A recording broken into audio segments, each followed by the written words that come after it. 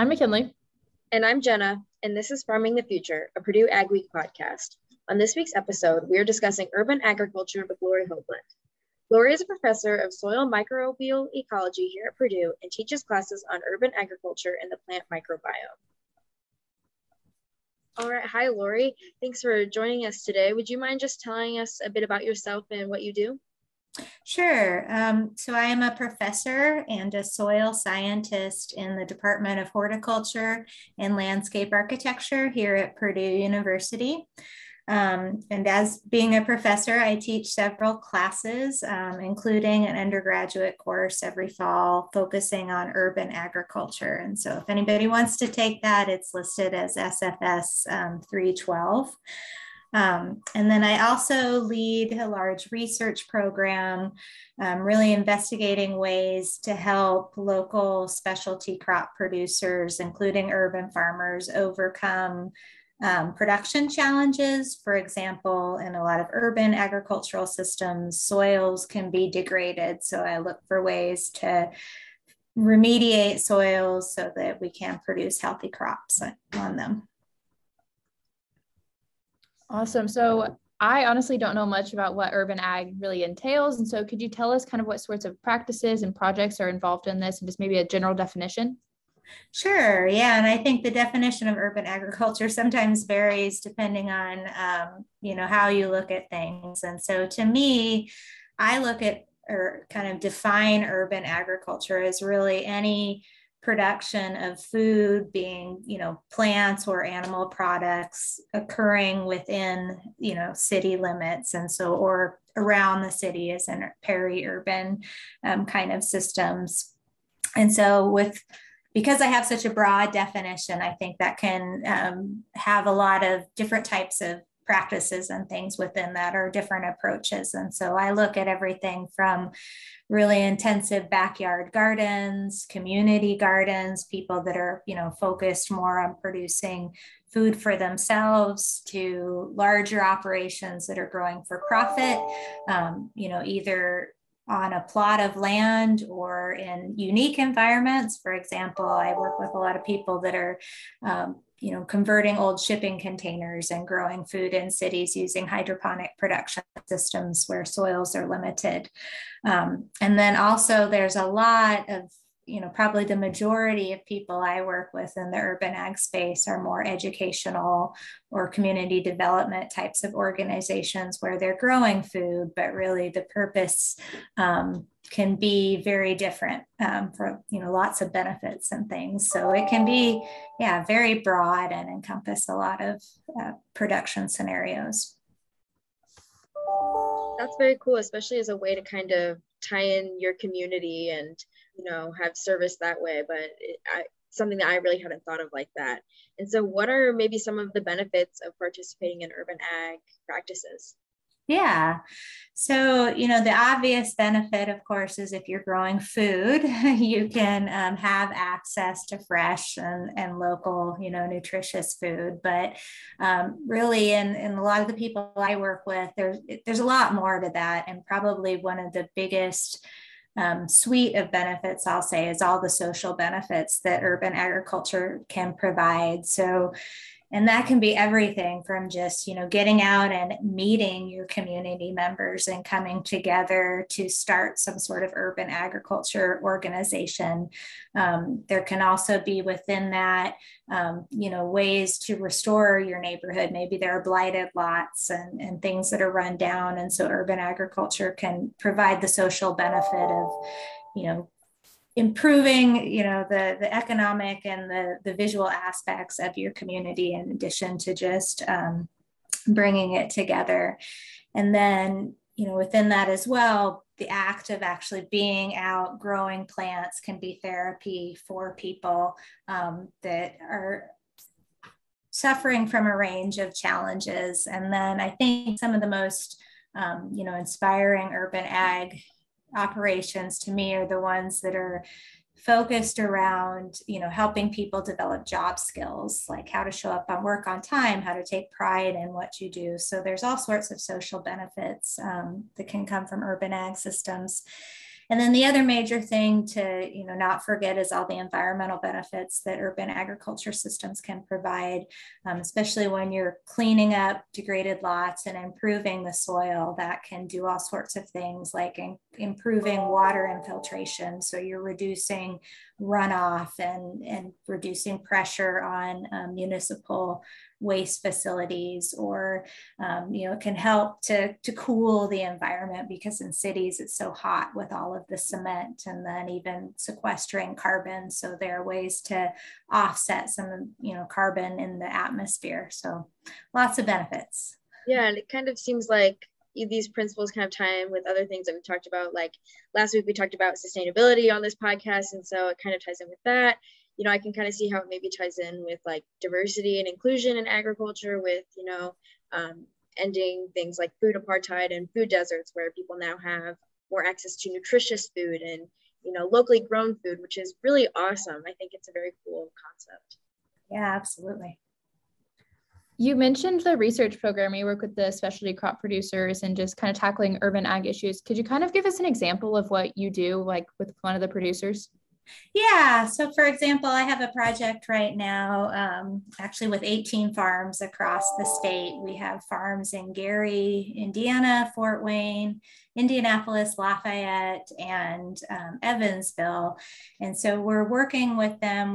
We're collecting soil samples on areas they've been started with, and areas they've improved, and looking at how they're meeting their goals. So are they dealing with things like heavy metal contaminants that can negatively impact plant and human health? Are they able to meet their goals of suppressing pests? So we know there's a lot of pathogens and insect pests that can hurt crops and make farms not productive. And so we're investigating their practices, looking at how well they're doing, and then we're providing them feedback based on those test results of how they can better improve their soils to meet these challenges. And then also, as a part of that project, we're hoping to build relationships across the state. So we'll be bringing all of those farmers together for a conference this summer here on campus, where they can share what they've learned and share what's working for them, how they're building markets or addressing things like food justice in their community, and highlight different questions that they have. Awesome. I have kind of a question here. So around here, all of our farms and the land's really filled with corn, soybeans, wheat. What kind of crops are produced in urban agriculture systems?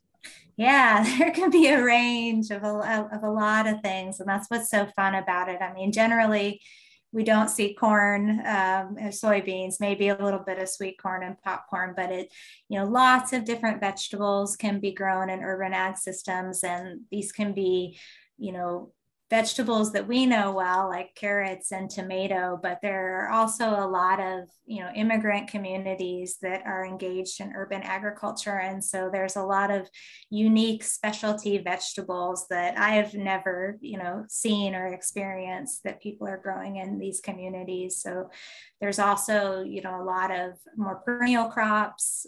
Some urban ag are implementing things like apple trees or persimmons, things like that, other woody perennials. And then, there's also livestock. So people that have backyard chickens like myself, or larger, more focused animal operations around, goats and making goat cheese and things, or like that. That's really interesting. Mm-hmm. Yeah, especially because I just like the idea of, agriculture is such a community, and using it to make a community elsewhere, and to really come together and do something that's good, and to keep in touch with your culture, especially through food. And it's really cool. And so I know I was kind of looking at your profile on the Purdue's website, and I saw you kind of did some work in Colombia and with Peru. What does urban ag mean to these countries outside the United States, especially where they don't often have the space that we do with 1,000-acre farms? What does that look like there? Yeah, I'm glad you asked that question. And so, I had the opportunity to live in Colombia and work with a lot of farmers there, including urban farmers. And it was really illuminating. And it's, in some ways it's the same. They're doing kind of similar things, but it's also quite different. And one of the things in Colombia that is important to kind of think about from their context is there was a lot of people living in rural areas that were displaced because of armed conflict. And so they were forced to leave their homes and move to cities rapidly. So there's a lot of places in South America where cities have grown really fast because of this displacement. And so urban agriculture in a lot of those communities like Bogota and Medellin is just a way to feed yourself as you've moved into a new community, but also as a means to preserve cultural traditions from the countryside where, cities are so different, and oftentimes because of the mountains, they're very distinct, their cultures. And so it's really important to bring, those traditions and how they prepare food into those communities, and a good way for them to connect to when they get there with people within their communities. And then lastly is a way to heal from some of that conflict that they've had to deal with. So lots of really inspiring things happening in Colombia. And then you mentioned also, that I do work in southern Peru. And so there, my experiences have been a little bit different in that, in southern Peru where I work, it's a very arid environment. They get about, 10 centimeters of rain a year. So it looks very different than our environment. And so the only place where you have water is like along these narrow rivers. And so cities and farms kind of collide and come together in those environments. And so people might not be creating an urban farm, to meet community benefits, but it's just, they're there together because there's no place else to go. And so that brings a lot of advantages in terms of, your food's produced locally, but it also brings tension and challenges in trying to, fight over these limited resources and protect communities in larger agricultural systems. Yeah, the dynamics it's always just interesting learning about, dynamics between different people in different countries and how they relate to agriculture, especially because I'm actually going to Peru over spring break, and it's with the College of Ag. So I actually get to learn about some of this stuff and agricultural practices there. So I'm super, super excited. That's great. You'll have a great time. The food in Peru is just amazing. And Colombia, you guys should both go there too. Yes. All right, so this next generation of agriculturists is really going to be faced with feeding a growing population. And so what advice would you have for them in tackling that challenge? But also, what role is urban agriculture going to play in that?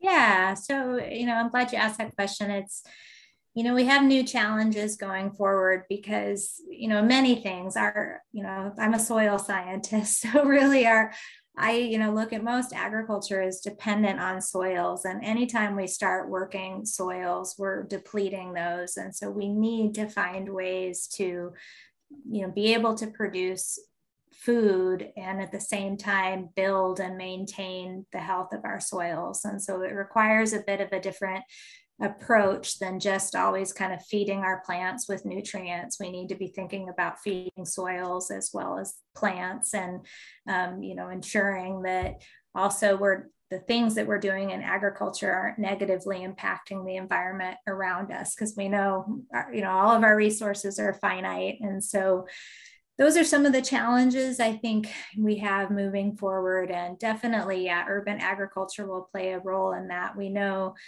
people, not just in South America, but everywhere in the world are moving to cities. It's, it's over 50% now, and soon it's going to be like 80% live in cities. And so as fossil fuels also run out, moving food from, far places to local city centers is going to be challenging. And so the more we can, move food closer to cities will be beneficial.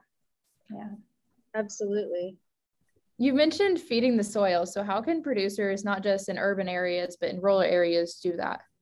Yeah, so feeding the soil, that just, means, so I'm actually a soil microbiologist, so there's a lot of organisms that live in soil.